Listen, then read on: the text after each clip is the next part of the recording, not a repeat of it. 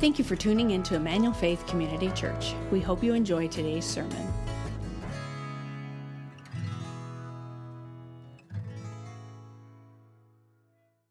Well, it is my joy to introduce to you our guest preacher today. He is my good friend, mentor, and Dennis, we are so grateful to have you here. This is Pastor Dennis Keating, and Den, no pressure, but my sermon last week shook the foundation of the earth, so may God be with you. Amen. Thank you.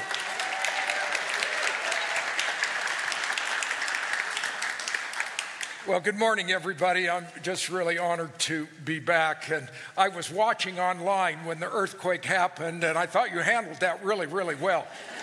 And especially that I'm sure that you asked the Lord to do it right at that exact moment and had that all worked out. Well, I'd like to begin our time together asking for a little bit of input from you. I'm going to show you a couple of videos, and I want you to tell me whether you think this is a good idea or a bad idea. All right, watch this one. There's a guy emptying a pool. Well, good idea or bad idea? All right, let's see. I think maybe if he had stopped right there, but, okay. Now, I don't know if he had thought that completely through, especially using an axe that he almost fell on, and I'm sure the neighbors appreciated the watering of all their plants. Watch this one. This one, what do you think? Good idea or bad idea?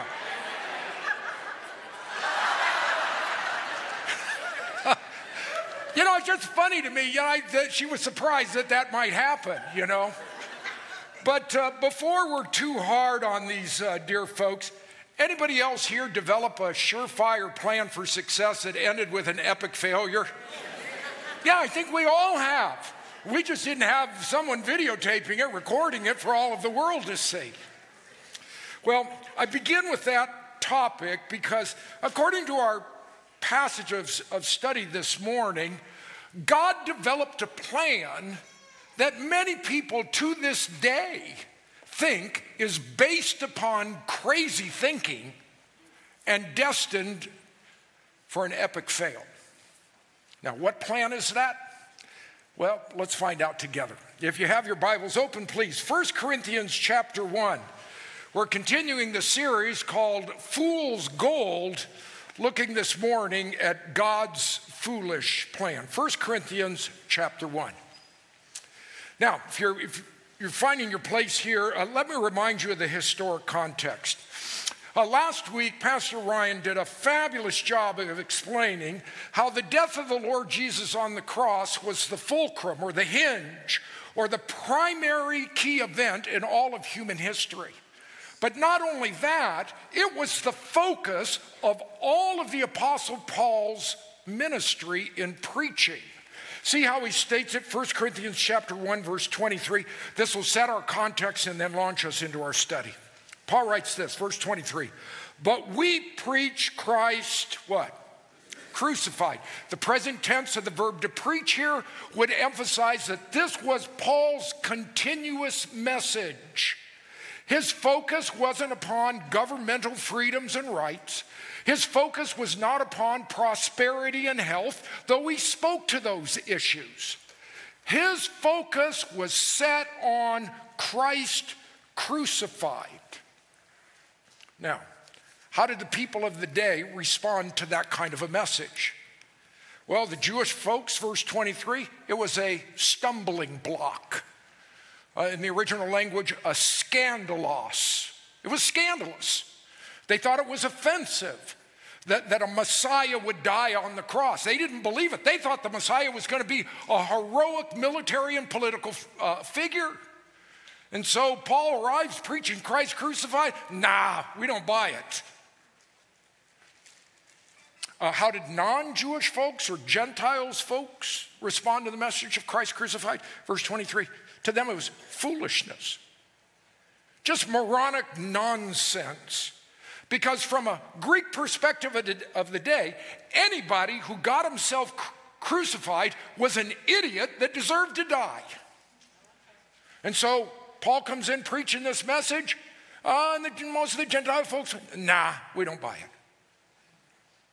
But, Paul says, to those of us who have experienced salvation from our sin because of the message of Christ crucified, it's everything to us. Verse 24, but to those who are the called, both Jews and Greek, Christ, the power of God and the wisdom of God, because the foolishness of God is wiser than men, and the weakness of God is stronger than men. So, according to the apostles' teaching here, God outsmarted humanity with his plan to use what most folks thought was a foolish and weak message to reveal his greatest wisdom and strength in saving people from the penalty of their sin. And every single one of us has to decide, are we going to believe God's foolish wisdom? Or are we going to follow and believe the world's wisdom? Which will it be? What the world says is bright and beautiful. Are we going to follow Christ crucified? Paul had one message. Now, as he moved now into this next section, he added that God's plan was to use foolish individuals to take that foolish message of Christ crucified out to any that would listen to it. So let's read our text in its entirety, and then we'll come back and pull it apart verse by verse. Verse 26. Paul writes, for consider your calling, brethren, that there are not many wise according to the flesh, not many mighty, not many noble, but God has chosen the foolish things of the world to shame the wise. And God has chosen the weak things of the world to shame the things which are strong. And the base things of the world and the despised God has chosen, the things that are not, so that he may nullify the things that are, so that no man may boast before God. But by his doing, you are in Christ Jesus, who became to us wisdom from God and righteousness and sanctification and redemption, so that, just as it is written, let him who boast, boast in the who? Boast in the Lord.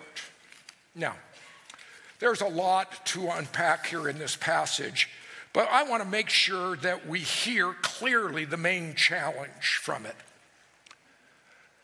Here's the message and the challenge that God has for you and for me and us. He's going to say to us, just make sure you boast about the right things. This passage in many ways is all about boasting. The word is used 3 times in these last few verses. It means to take pride in something. And it's not wrong to take pride in what you do. That's not a sin for you to pursue excellence in your studies, in your work, in your schools. Take pride in the kind of job that you do, the work that you have. Nothing wrong with that. It's not a sin to acknowledge that you're gifted at certain things and that you've accomplished certain things. That's not a sin at all. As a matter of fact, Romans chapter 12 and verse 3, we're simply told to think having sound judgment about our accomplishment. So think rightly, in other words. But what we are continuously warned about is having that pride go too far where it becomes bragging about ourselves. My dad used to call it tooting your own horn. Don't go around tooting your own horn, he would say to me.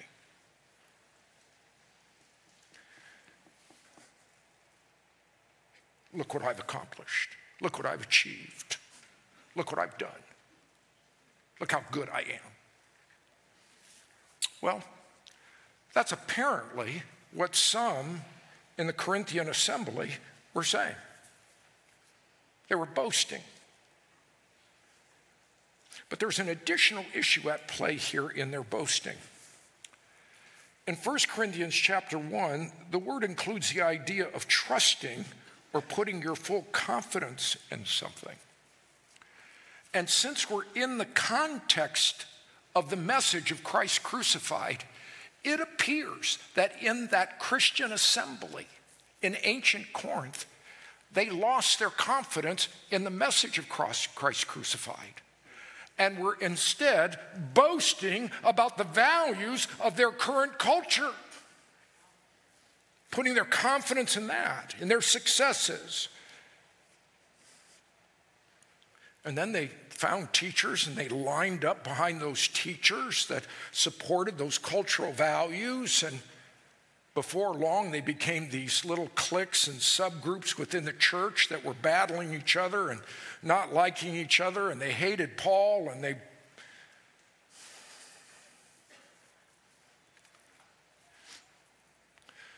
You know, beloved, it doesn't take an advanced degree in political science and theology to see that's the exact same thing that's happening in the evangelical church in America today.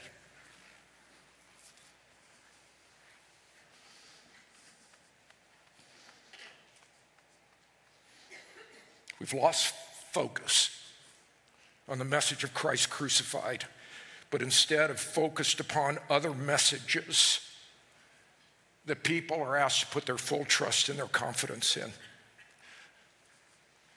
I'm aligned with this political party.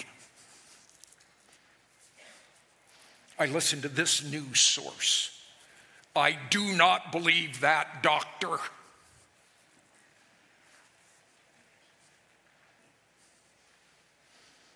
Now, let me be very careful to say there's nothing wrong with holding strong opinions. I have very strong opinions on things. The challenge has to do with what we boast or put our full confidence in. And I think Pastor Ryan, absolutely right. He's gifted at what he does. He's absolutely right. A chaotic world needs a confident church. And I would simply add, it needs to be confident about the right things. Now, again, I'll say it. Keep your opinions. Have your opinions as you're persuaded.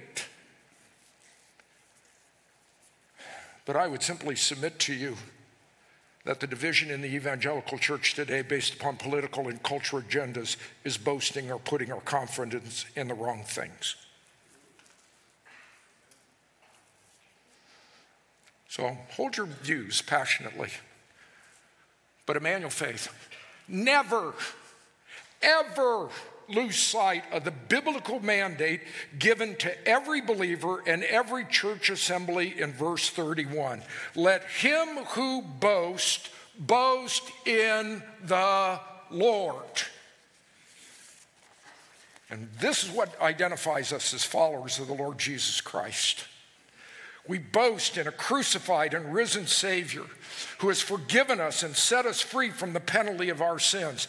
That is what we are supremely confident about. Why? Because that's the message alone that can change and transform a person's life. It's the message of Christ crucified that can transform the serial adulterer. It's the message that will set the addicted free, from pornography to drugs to you name it. This is the message that brings together ethnicities, that brings together different age groups, that brings together disparate economic levels. It's the only message that will bring together the defund the police people and the Proud Boys. No political party will do that. No political leader will do that. The only one who can do that is the crucified and risen Savior.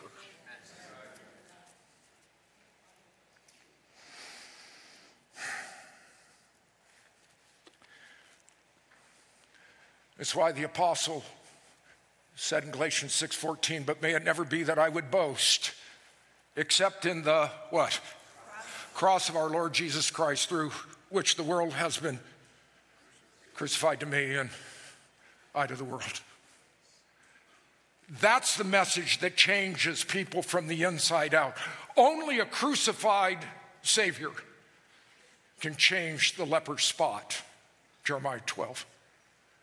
Only a crucified Savior can take that heart of sin and selfishness and turn it into a heart of love and compassion for others.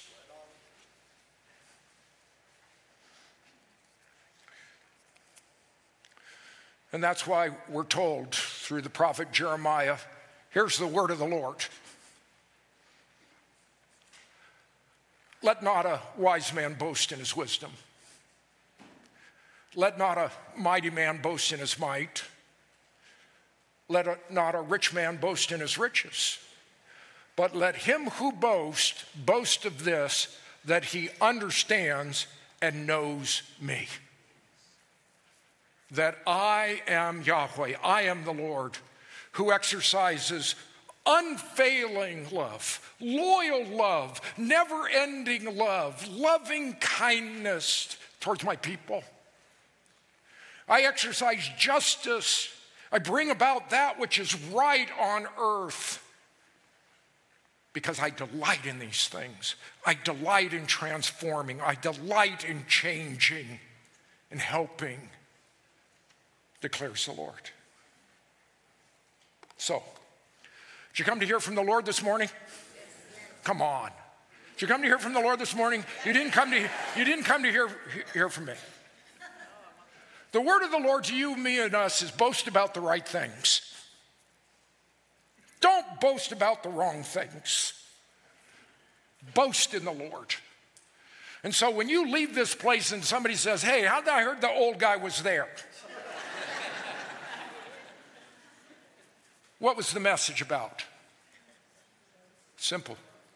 What are you going to do? Boast in the Lord. Never been what a magnificent church we are. It's always what a magnificent Savior we have. See? All right, you got it? All right, we can go home. That's the point. And you get that, you got the point. The issue is that the Apostle Paul didn't stop there, so I won't either. If you're going to boast in the Lord, it'll be really helpful to remember three things. First, remember your humble background. Let's pull these verses apart now. Verse 26. For consider your calling, brethren. Calling here refers not to your vocation, but your calling to salvation. So Paul says, stop for just a second and think about the kind of person you were before you got saved, before you received the Lord Jesus, before you opened your heart to him, before you followed him and became his disciple. Will you do that? Well, in the Corinthian church, if they stopped, they'd realize, verse 26, there are not many wise according to the flesh. The original word sophos, wise, refers to the skilled and those skilled in sophistry or rhetorical or philosophical debate. Paul says, not many intellectuals among you. I mean, if you just look around, Paul says, you'll see that you're kind of salt of the earth kind of people, kind of plain speaking folks. Verse 26. Not many mighty, not many influential. There weren't many power brokers in the Corinthian church. Verse 26. Not many noble. The original word literally is well-born. We would call them blue bloods. In Downton Abbey language, he says, look around. Not many are from upstairs. Most of them are from where? Downstairs.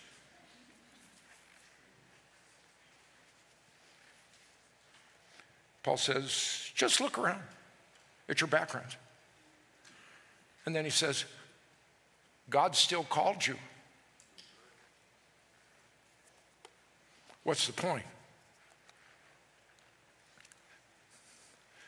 Listen, beloved, God saved us not because of who we are, but despite it.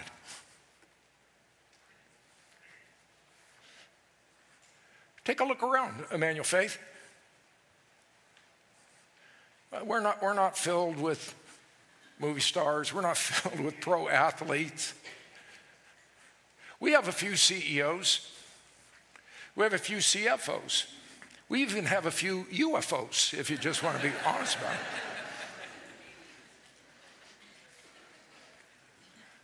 But we just recognize none of us are going to get our picture on the cover of any magazine anytime soon. Beloved, we don't boast in our background. We boast in the Lord. And based upon what the apostle has written here, I think it's good for the evangelical church in America, again, to reject celebrity Christian culture in all of its forms that's coming into the church. We don't have to have a Grammy Award-winning singer to lead our worship. We will never have a rock star preacher. We never have, and we still don't today, okay?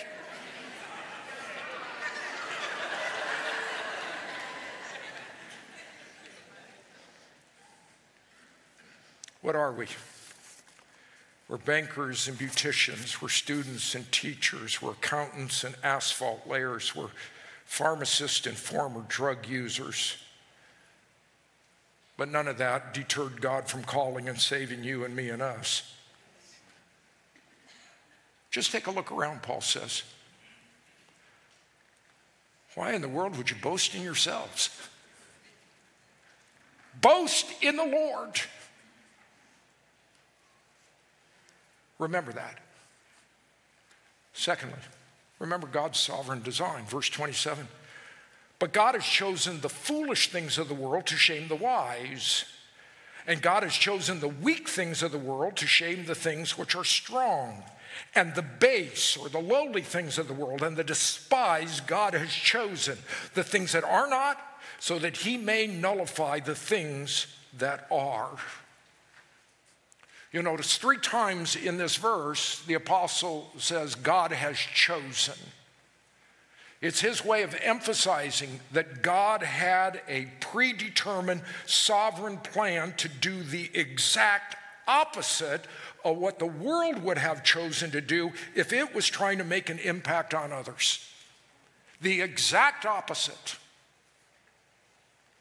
He sovereignly decided, verse 27, to use what society calls the foolish, the non-intellectuals, the undereducated, to get his gospel out. He chose the weak things, the feeble, the imperfect, the struggling. Verse 28, he chose the base things, those without reputation and those without fame. He chose the despised, the trailer trash, the lowlife.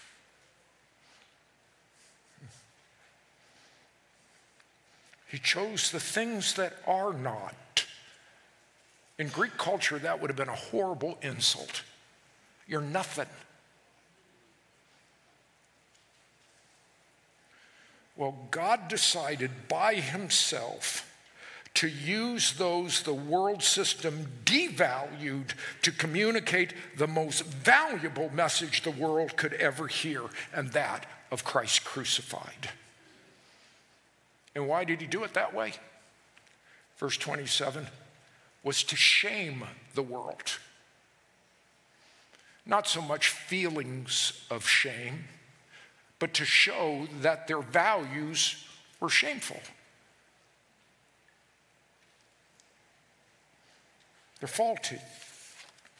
They're unwise. And in the Corinthian church, they were lifting up these values.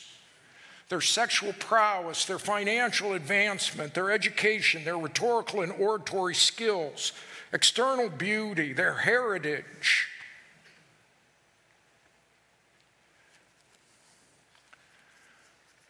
And Paul says, well, God doesn't value any of that.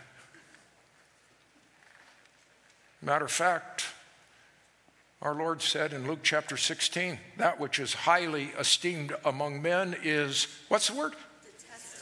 Detestable in the sight of God.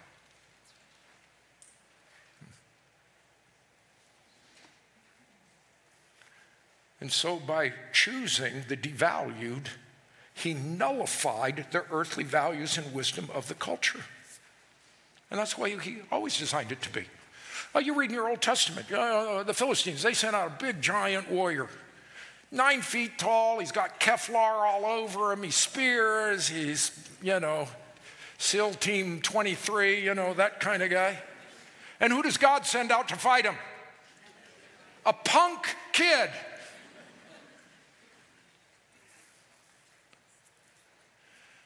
Because God doesn't value the things that the world values. The Hebrew people running away from Egypt. They got the Egyptian army fully armed. Chariots, think Ben-Hur, think, the whole 9 yards. And the Hebrew people, they're easy prey because they're right up against the sea. What does God do? He just says, Moses, just take your stick, your staff, your walking stick. Just take it, move it over the water. I'll separate the waters for you.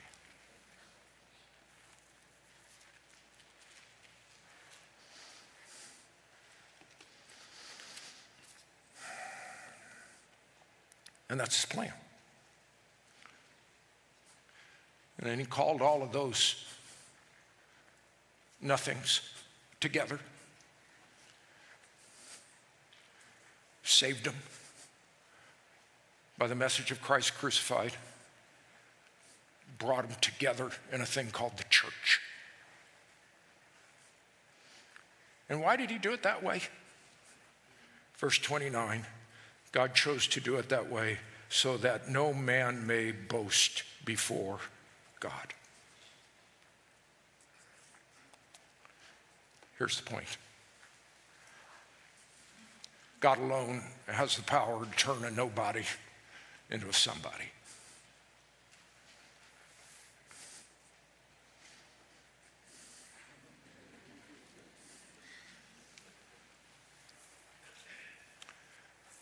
Centuries ago,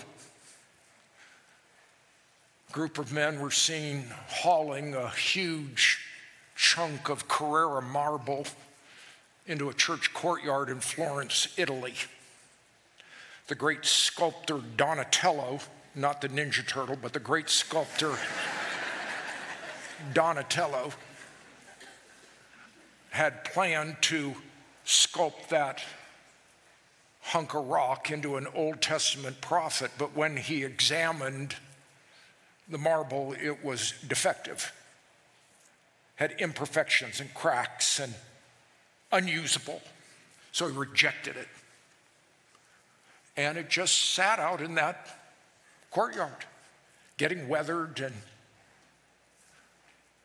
until a young sculptor came along. And he had a vision for it. And so he had folks haul that imperfect lump of stone into a room where he worked on it in secret for 2 years. And when he was finished, they had a great reveal. And he brought the statue out covered, and when he dropped the cover, this is what Da Vinci and Donatello and all of the masters saw. Michelangelo's David. Maybe one of the most beautiful sculptures the world will ever see.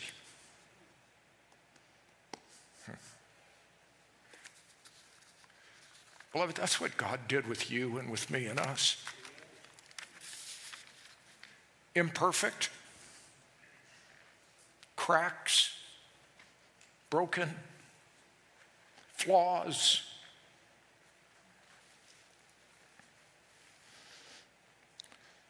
And it was his sovereign design to take me and you and us, broken lumps here, to sculpt us into a masterpiece. But remember, he did it through a foolish message of Christ crucified.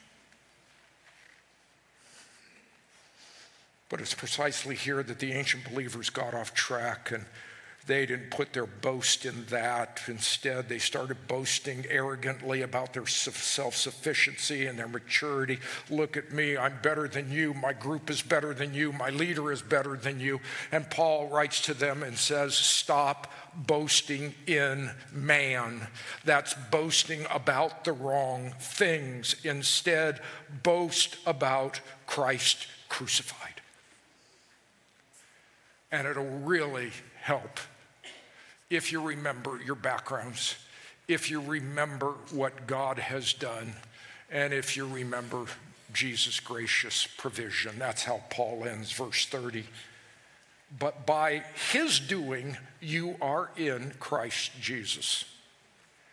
The reason that we're saved, the reason that we're forgiven, the reason that we're part of this church is not because of who we are or what we've done. It's all because of what the Lord Jesus has done for us. We're saved by his doing. And that's Paul's essential message time and again, Ephesians 2:8-9. We know it well. For by grace you have been saved through faith, and that not of yourselves, it is the gift of God, not as a result of works, so that no one may, what's the word? Boast.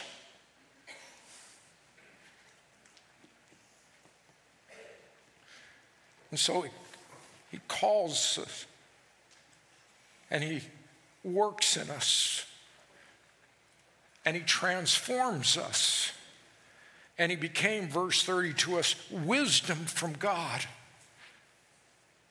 And thus, the most uneducated and simple social misfit who is called by the word of the cross understands what the world's most gifted philosophers who scoff at the gospel aren't capable of understanding. The forgiveness of sins only comes through Christ crucified. And that wisdom, given as a gift the moment we believe, brings with it, verse 30, righteousness, being in a right relationship with God. It brings, verse 30, sanctification or holiness, that we are now clean and we are pure in the eyes of a perfect judge. It brings to us, verse 30, redemption. We're now free from guilt, the penalty of sin before a holy judge. And none of it happened because of what you and I do. It happened because of his doing for us.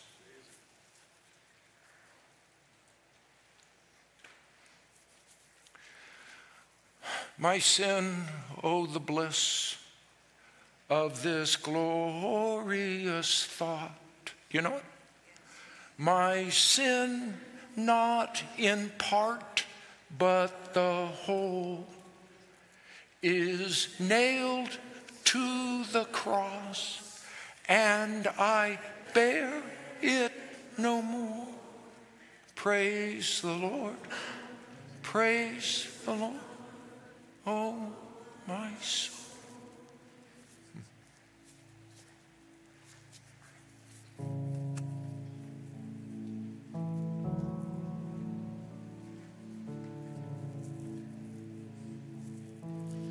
And that's why Paul summed up this section with a quote from prophet Jeremiah, verse 31. Just as it is written, let him who boasts, boast in the Lord. That's what this is all about. Boasting in the Lord. In Colossians chapter 2, we're told that every sin I've ever committed, you've ever committed, is recorded by God. Every time you failed and trespassed, that you sinned against him, you didn't do what he commanded you to do. Every time, it's written down. Every time you and I and we neglected to do something that God said, do this, and we said, nah, I don't think so. It's written down. And the apostle called it a certificate of debt, a penalty imposed. Mine's a long list. Well, in Colossians chapter 2, we're told that that certificate of debt, mine, yours, ours, that certificate of debt was nailed to the cross. In my mind, I see it down below our Lord's feet. Can you see him hanging on the cross? Can you see him? Thorns in his scalp, blood from the torture and the abuse and the nails and the spear and the whipping. You see it dripping down his body, gravity pulling down and off his toes. Can you see it? It doesn't fall on the ground. I see it falling on my certificate of debt. And what it's doing is washing away that record of the penalty of my sin. That's why we boast in the Lord alone. Only He can change us from the inside out and bring us back into a right relationship with God.